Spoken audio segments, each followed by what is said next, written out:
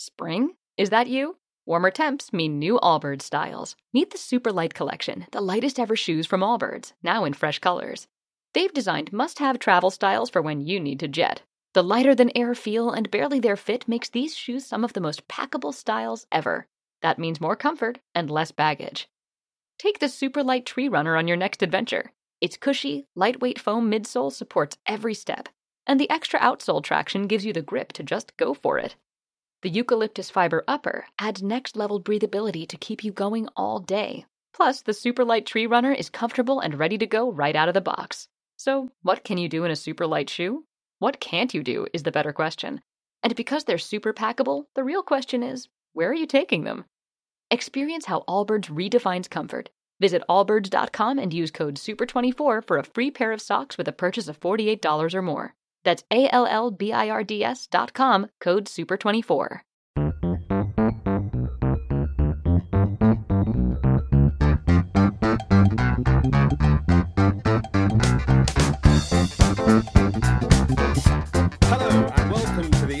Inside Cricket, Sunday night, and cricket is back, Test cricket is back, and it's been a fantastic match, more than we could have hoped for really, and certainly more than the West Indies could have hoped for, having nobly come over to restart our cricket season. They won that first Test match down at the Ageas Bowl, and deservedly so. Faz Mohammed joins us again. We've got to have you back on, Faz, because there must be a great deal of jubilation in the Caribbean. Actually, I'd just like to sort of go back to a famous character in your history, and that is Curtly Ambrose's mother, who, of course, used to ring the bell every time Curtly took a wicket. She reputedly rang the bell in Sweets Village in Antigua on the veranda of her house. So if she was still alive, she would really be ringing the bell tonight, wouldn't she? I'm sure she would be, and they'd probably ring the bell loudest in Jamaica for Jermaine Blackwood, because he was someone who probably only got his chance because of the absence of Darren Bravo and Shimron Hetmyer for COVID-19 reasons. So for the West Indies to start this series with a victory, the first time the West Indies are ahead in a Wisden Trophy series in England since the year 2000, when they started with a win and then lost the series 3-1. It's a fantastic start. Yes, there might have been an element of luck, but I don't think the West Indies would have had a chance of getting 200 on a last day without some luck, given the vulnerability of their top order batting. So it's an excellent result for them, and we'll have to wait and see what happens in the next two matches.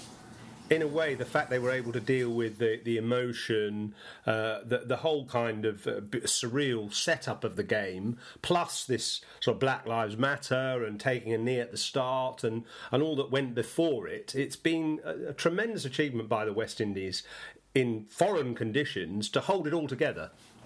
Indeed, and a couple of things would have helped them along the way. The fact that they were in the UK for an entire month. Yes, they were isolated. Yes, it might have been frustrating. But the fact is that teams don't get that length of time anymore to acclimatise for the start of any tour or any series. You're basically in a week before. They've had an entire month. It was intra-squad matches and so on. The Black Lives Matter situation, because we're talking about the Caribbean with the history of slavery and indentureship and colonial governance and so on, that would have resonated with them. Michael Holding's emotive response on the opening day of the series, they would have recognized that as well.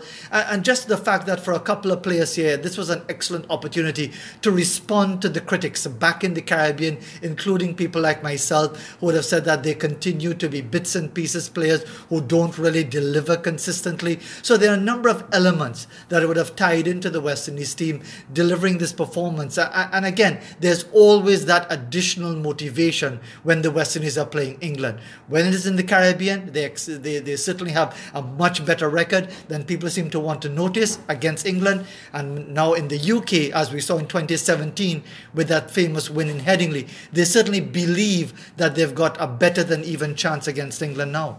Simon, I guess we gave you the day off yesterday, gathering your thoughts overnight. Did you expect the West Indies to pull off that this morning?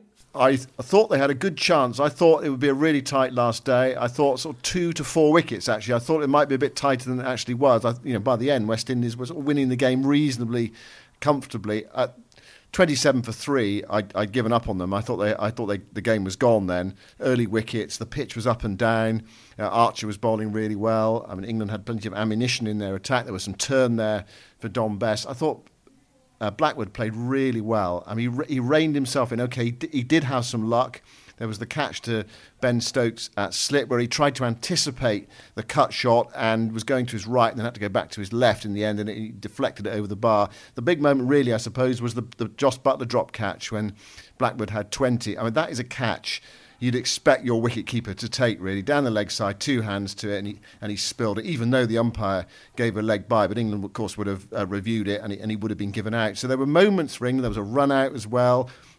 I mean, there were opportunities created, albeit off no balls. In actual fact, there was a wicket off a no ball, and there was a drop catch off a no ball as well. It was one of those days when it was sort of like a nearly day for England. But West Indies just played really disciplined, tight cricket throughout the match. And England just couldn't quite compete with them. And it comes back to that point I was making at the start of the Test match. That, I mean, there are some good players in the England side. It's a developing side, but it's by no means a perfect side. I know they won in South Africa, but we've seen. I think we've been here many times before, and I've said it many times before that the win in South Africa is not a great South African side. And England have lost the first Test match of a series yet again, and they've made a regular habit of that recently. What about the fact that, and Faz alluded to this early in one of his earlier answers, that it's unusual for a team in this day and age, a visiting team, to have the preparation that they had for a tour or for a Test series, given that the West Indies have been here for 30 days. Admittedly, they haven't actually played a competitive match, but they've been able to be in the environment in Manchester and get used to the conditions and maybe talk and really think about the game rather than rushing from A to B and arriving a week before the first Test, as a lot of teams do nowadays. So, kind of, what do you think, you two, about that, the influence of a bit better preparation helping the visiting team? Yeah, just at the risk of repeating what I would have said earlier, I think that would have made a difference. And I think also the fact that the West Indies have reinstated Phil Simmons as coach, I think what we've seen since his reinstatement has reinforced that it was a terrible decision by Cricket West Indies, then under the presidency of Dave Cameron, to sack him in 2016, because again, Phil Simmons is the sort of individual, you guys would know him from county cricket, you would have seen him as an international cricketer, very successful with Leicestershire as well, very much a team man, very much an individual who rallies the troops, but he doesn't brook any sort of nonsense, and that was going on when he spoke out against it when he was sacked about interference to the selection process, and he was gotten rid of primarily because of that. And now we've seen the West Indies, okay, it's not going to be this enormous resurgence that many people might be hoping for, because there are still lots of chinks in the armour that need to be sorted out. But I think what Simmons brings to the team is a sense of cohesiveness, a togetherness, where everyone seems to be working hard. As I said before, it's easy to get carried away with one victory, but the fact that they have been together, that they've had a squad of players training with them together, it builds a lovely camaraderie in that sort of environment. And I think all of those elements have come together to produce a team that was really willing to fight it through all the way to the end today. Actually, you're right about Phil Simmons. He's that sort of no-nonsense kind of character. I remember playing against him in county cricket, actually, and he's the only man who's, I think, hit the bowler into an upstairs bedroom window and threw into the actual bedroom of the house overlooking Darlington Cricket Club way back in the 80s sometime. He hit my slower ball about 120 metres and just smirked after us as well. I don't think the person who had the ball through his window into his bedroom was quite so happy. But Simon, do you think that in a way this preparation that the West Indies have had, plus the fact there's no crowd, in a way denies England home advantage? Well, Jason Holder was asked about that in the post-match interviews, actually. The fact that England didn't have their support urging them on the last day. I mean, you can imagine at certain situations on that last day, if there had been a crowd, that they would have been getting behind England's bowlers at crucial points, and it probably does lift the bowlers to some extent. He actually said, I missed it. I missed the support. I mean, it's difficult for everybody. I think, it's such an unusual situation to play a Test match like this, behind closed doors. England probably are far more used to having support, pretty much everywhere they go. There are England supporters, and normally quite a lot of them. West Indies crowds have been, really down. In the Caribbean, we're used to seeing lots of empty seats when West Indies play Test matches in the Caribbean. I'm not saying that helped them, but perhaps the atmosphere, they were a bit more used to that. And the other thing about being together for that long, it must help. You'd think. I mean, it can go the other way. You can sort of get sick of the sight of your teammates after a while. You can have too much of a good thing. But on the day, in crucial moments of the game, West Indies outplayed England. England didn't bat well enough in the first innings. And today, West Indies, enough discipline in their batting. Blackford's batting today, really disciplined with that bit of luck. And it was a tight game. I mean, it could have gone either way, but West Indies were good enough just to get over the line. Faz, tell us about Jermaine Blackwood, that a lot of people won't know too much about. Quite a sort of exuberant type of player who seemed to rein himself in well today. What's his background? Well, I'm sure the English fans from way back in 2015 will recall Jermaine Blackwood because he certainly made his mark, having made his debut the year earlier against New Zealand. His first couple of scoring shots were an edge through slip for 4 and a 6 over long on. So that seems typical Jermaine Blackwood for him to start his career as he did at Queen's Park Oval in Trinidad in 2014. The very next year, of course, he got that 100 in Antigua, followed up with an 85 in Barbados when the West Indies won that Test match. And subsequent to that, he got quite a few decent starts, a couple of 50s, a 90 odd here and there, but would almost always throw his wicket away and get out in some really horrid circumstances, charging down the track, inside edging to the keeper, stumped by half a mile, driving to mid-off, as he was out twice, even in this Test match, even though he got to 96. So again, he's really worked extremely hard to rein himself in. Even when he got an opportunity as a concussion replacement for Darren Bravo last September in Jamaica, he didn't take advantage of it. He's been dropped some 6 times already as a West Indies Test batsman, but now he's gotten another opportunity. He's had an outstanding regional first-class campaign. He's been our top scorer in our domestic first-class tournament, which was truncated by COVID-19, and because of the absence again of Bravo and Hetmyer, he's got his chance, and it certainly seems as if he wants to work harder. But again, it's not about getting carried away, because some of the shots that he played, especially those uppercuts to third man, could sometimes go anywhere. He could probably turn up at Old Trafford and the first delivery phase tries the same thing and edges to the keeper, and then we're saying, oh my goodness, here we go again. Jermaine Blackwood, typical. So again, 6 of one, half a dozen of the other, but you've got to give him credit for his persistence.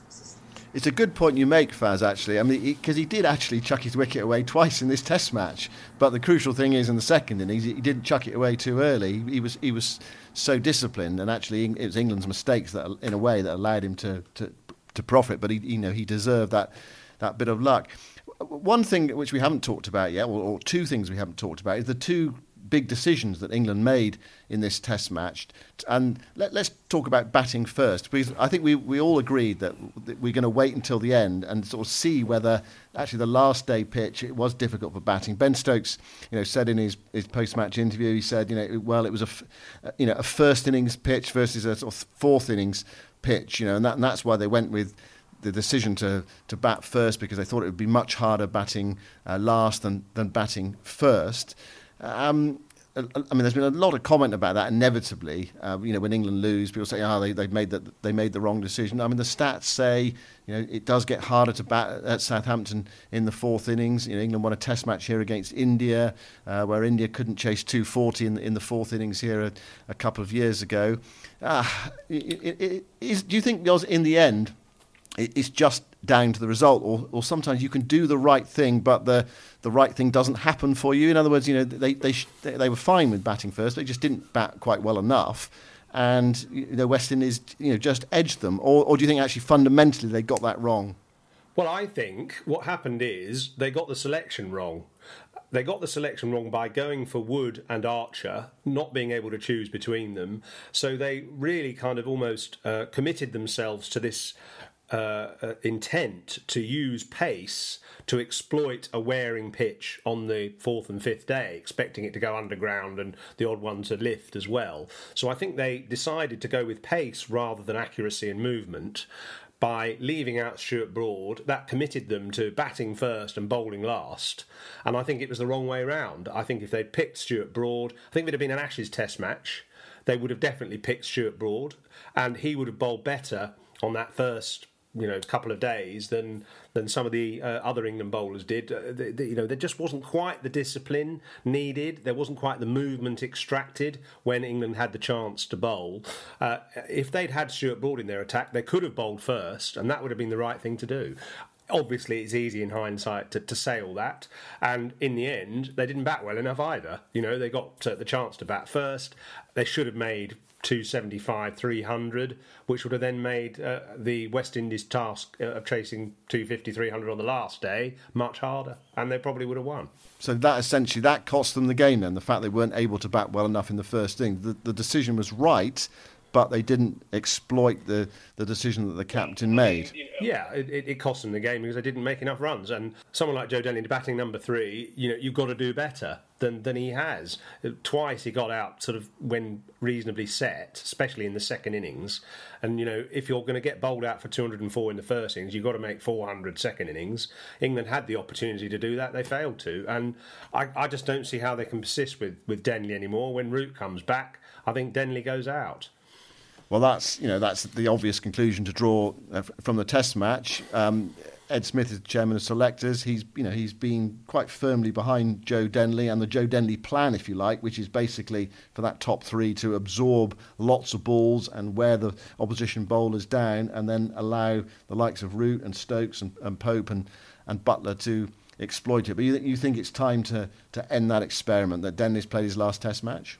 Yeah, I do. And I've looked at his stats, and in actual fact, at number 4, his average is worse at 22 than it is at number 2 or 3. So it doesn't sort of give me any confidence that moving him down the order will help particularly. He just hasn't had any kind of... He doesn't show any conviction to me.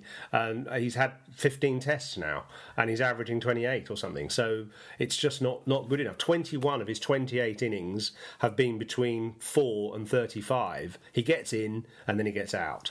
And I think he's had enough chances. And it's not like he's 24 and he's going to get any better. He's in his early 30s now. So to me, it sounds harsh, but I just think he's had his chance. Just one other point to make, and I suppose the crucial moment of the game or period of the game really was that 4th evening when... Credit to the 2 West Indies fast bowlers who came back after a long day in the field. Shannon Gabriel and I think Alzari Joseph and Kemar Roach were sort of sharing those last few overs on that last half out, and they picked up those key wickets. Faz, actually, you and I were on chatting away on our last podcast as those wickets were falling. But great credit to someone like Shannon Gabriel, who we slightly mocked when we introduced you in the pre-match podcast with your commentary when he got out against Pakistan and that. Why did he do that? But now he's a hero, the way he bowled. Indeed he is, and there's no more deserving person, because I think he's worked extremely hard on his game. He made his Test debut way back in 2012 in the Lord's Test match when the West Indies were in England then, and he broke down in the second innings of that Test, and his career would have been dogged by injuries for about 5 years. He was in and out of the team, but then he had a new fitness regimen and really has worked himself to the extent where even on the wrong side of 30 as a fast bowler, he is a force to reckon with. Had 13 wickets in a Test match against Sri Lanka in St. Lucia, one of the flattest of flat pitches that you'd find anywhere in the world a couple of years ago, and 9 wickets in this Test match as well. And I think, to be honest, guys, one of the issues that really get up the noses of West Indians is the constant reference to the West Indies as a good warm-up for the next Ashes series. And it happens time and time again that the West Indies are treated as if they are an ideal opportunity to blood players for the next Ashes campaign. And I don't know if people notice that England in the last 5 years have lost 29 Test matches. England are an ordinary team. They just happen to play a lot more Test cricket and get a lot more attention because of the extent of the media coverage. But they're a very, very ordinary team. And I think part of the problem is the levels of expectation of an England team don't exactly square with the quality of their performances. It's a good point. I mean, England have been, I think, an ordinary Test team for quite a long time now, and we've said it quite a lot on this podcast. Actually, you know, they have ups and they have downs, and it happens very regularly. I mean, they have the exciting cricketers that can produce dramatic performances. You know, as we saw last summer with Ben Stokes producing that sort of miracle at Headingley. But actually, in a way, it's sort of papered over England's cracks in a way, and Australia were able to come back and win the next Test match. England lost in New Zealand. They dropped a Test match in South Africa. They've lost this first Test match here. They lose the first Test match of lots of series. Recently they've done it on many occasions, and now they've got a big test ahead of them in this series to try to fight their way back. I know last week Yoz, you asked us for our predictions, and Fazia said 2-1 to England, and Yoz, you said 2-0, so you're down already. I didn't I didn't commit myself, but I think quite wisely as well. Although I did say cricketing logic suggests that England should win the series. What I did urge was that a really good series, a good tight cricket, and we've had that. But I mean, West Indies have got a fantastic chance now. They really have. I mean, they've got these 4 quick bowlers. They've exposed some problems in the England batting lineup. OK, Joe Root does come back. England have got some really hard work to do if they're to get back in this series now. They have some good players, England, but they have cracks in their side. Yeah, I completely agree with you. And Faz, given that you said a fairly ordinary England team, perhaps the celebrations in the Caribbean will be somewhat muted then. It's never muted when West Indies beat England. It's never muted because of that history. And I don't mean to play it up too much, but the numbers are there and the history is there. West Indies, because of that history, have always taken a particular pleasure in defeating England at cricket. And that's why there'll be an element of satisfaction without getting carried away. Because I think many West Indian fans have been worn down by the experiences of constantly losing. As we discussed yesterday in our podcast, even as the wickets were going down, I was telling you that there's no live radio commentary. We're not hearing Simon Mann, we're not hearing Aggers, we're not hearing anybody on TMS because there's no radio commentary in Trinidad and Tobago. In many of the Caribbean territories, there really isn't that interest to sustain radio broadcasts of Test cricket from England anymore, or even in any part of the world. We all watched on cable television now. So that tells you how much the interest has declined. But still, a Test match victory over England, away from home especially, at the start of a series, not after you've already lost the series, it really will put a smile on many faces around the Caribbean. Fazia, you talked about the England side being not a very good side. Where do you see the problems in this England side? Looking from a distance and looking in, and having seen this Test match and watched them a bit over the years, recent years, where are the problems for you? Well, as an outsider looking in, let me risk it to say that I think there's an element of complacency because if you'll recall in the Wisden Trophy series in the Caribbean last year, the very first thing England did in Barbados was to drop Stuart Broad. And they played 2 warm-up matches which weren't really that intense, and there was all sorts of comment about it as well. And again, of course the players won't say it, Joe Root won't say it, but maybe psychologically there's a feeling, well, it's only the West Indies, it's not the great force of old, we can try a few things here and there.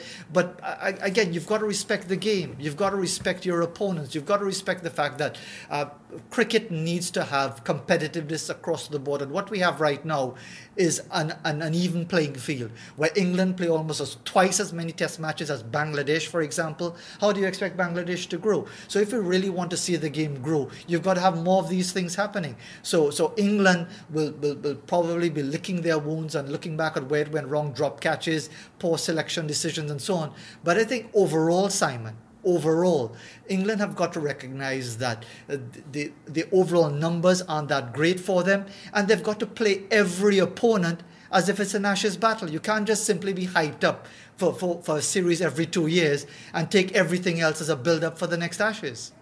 So did the fact that Stuart Broad was left out for this Test match, did that feel to you like England were experimenting for the future, looking from the outside in? Does that sort of rankle? It certainly does, and again, and you also pointed it out that he felt it was a mistake to leave out Stuart Broad, and as he said it, would Stuart Broad have been left out if it was the first test of an Ashes series? And the answer would be a definitive no, because the response would be that the Ashes are far too important to be trying things, to be experimentation. But the condescending inference is that it's okay to try it against the West Indies because we're only ranked 9th in the world. We are not the great team that we were. And this is the opportunity to try a few things. And maybe it's, again, another reminder to England and many of the other power brokers in world cricket, Australia, India, for example, that you need to give the opportunities to the other nations of world cricket. You wouldn't have this uneven playing field in the English Premier League, for example. You wouldn't have the team in the relegation zone playing only 45 minutes against Liverpool because they're not good enough to play a full 90 minutes. And if you continue that way, you're going to continue to widen the gap between the haves and the have-nots and create the opportunity for the teams that are lesser than you to embarrass you, as has happened in this first Test match. Well, listen, congratulations to the West Indies, and I'm sure you'll celebrate appropriately. Simon, I think what you have to do, moving on to Manchester, is to shout louder from the commentary box. Maybe get a megaphone or something so that you can give England a bit of home support, because that's clearly what they're lacking. That's up to them, Yoz. That's up to them to generate that energy themselves. And there was the energy out there. Whether it was an issue not playing in front of any spectators, I don't know. But I mean, it was the same for both sides. What it does do actually is it actually really sort of intensifies the focus for the second Test match. It really does. West Indies have come here, they've won, and England have got a real challenge ahead of them in the next couple of weeks to drag themselves back in the series. And it'll be interesting to see whether they do leave out Joe Denley. Josh Buttler is another question mark, with Ben Foakes in the wings as well, and what they do with those pace bowlers. I mean, it's interesting listening to Faz there. I mean, one thing I would say is that England had, I would say, for this Test match, had 5 very selectable fast bowlers. Broad and Chris Woakes left out, and the 3 they played, you could all make a strong argument for them playing. Mark Wood took 9 wickets in his last Test match. Surely you want Jofra Archer to play, and then there's Jimmy Anderson with 500 plus Test wickets. They did make that decision. I mean, it may be that they should have played Broad. If you think about the pitches, they should have played Broad here and Wood at Old Trafford. The Old Trafford pitch, you think might be more suitable. It's normally a bit pacey and a bit bouncier. Anyway, what it does do is it creates a really interesting conversation around the second Test match and what England are going to come up with. It's turning into a fascinating series already. And just tell us, how's it been for you commentating in the biosecure bubble? An interesting experience. I mean, of course, we all miss the crowds. I think you miss the crowd involvement in the last day as well, the tension of a last day. So we didn't quite have that. And I mean, I quite like the idea of getting up in the morning and walking about 20 metres to work. That's quite nice. The commentary box is about 6 doors down, so that you don't have all that sort of battling with the traffic or the tube or whatever to get to work. So I quite like that. But I mean, yeah, we desperately need some crowds back, and it'd be fantastic. It was great that people were able to play at the weekend for the first time. But we're looking forward to the time when we get some crowds back. That interaction between the players and the crowd, and they feed off one another. But as for staying in the hotel at the ground, big thumbs up for that. Well, Faz and Simon, thanks very much for your time. Safe travels to you, Simon, back up to Old Trafford. Series set brilliantly. What an amazing weekend of cricket it's been for everybody, actually, with the Test match and all the club players all playing. Cricket is back and everybody feels better as a result. We'll be previewing the next Test when I'll also be interviewing a leading county chief executive to look at how county cricket is going to unfold over the next few weeks. In the meantime, thanks very much for listening.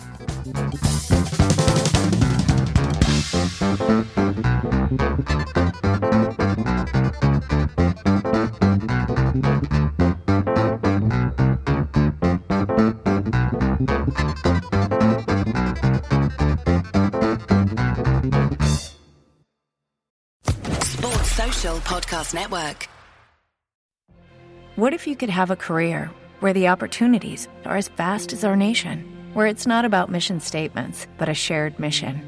At U.S. Customs and Border Protection, we go beyond to protect more than borders. From ship to shore, air to ground, cities to local communities, CBP agents and officers are keeping people safe.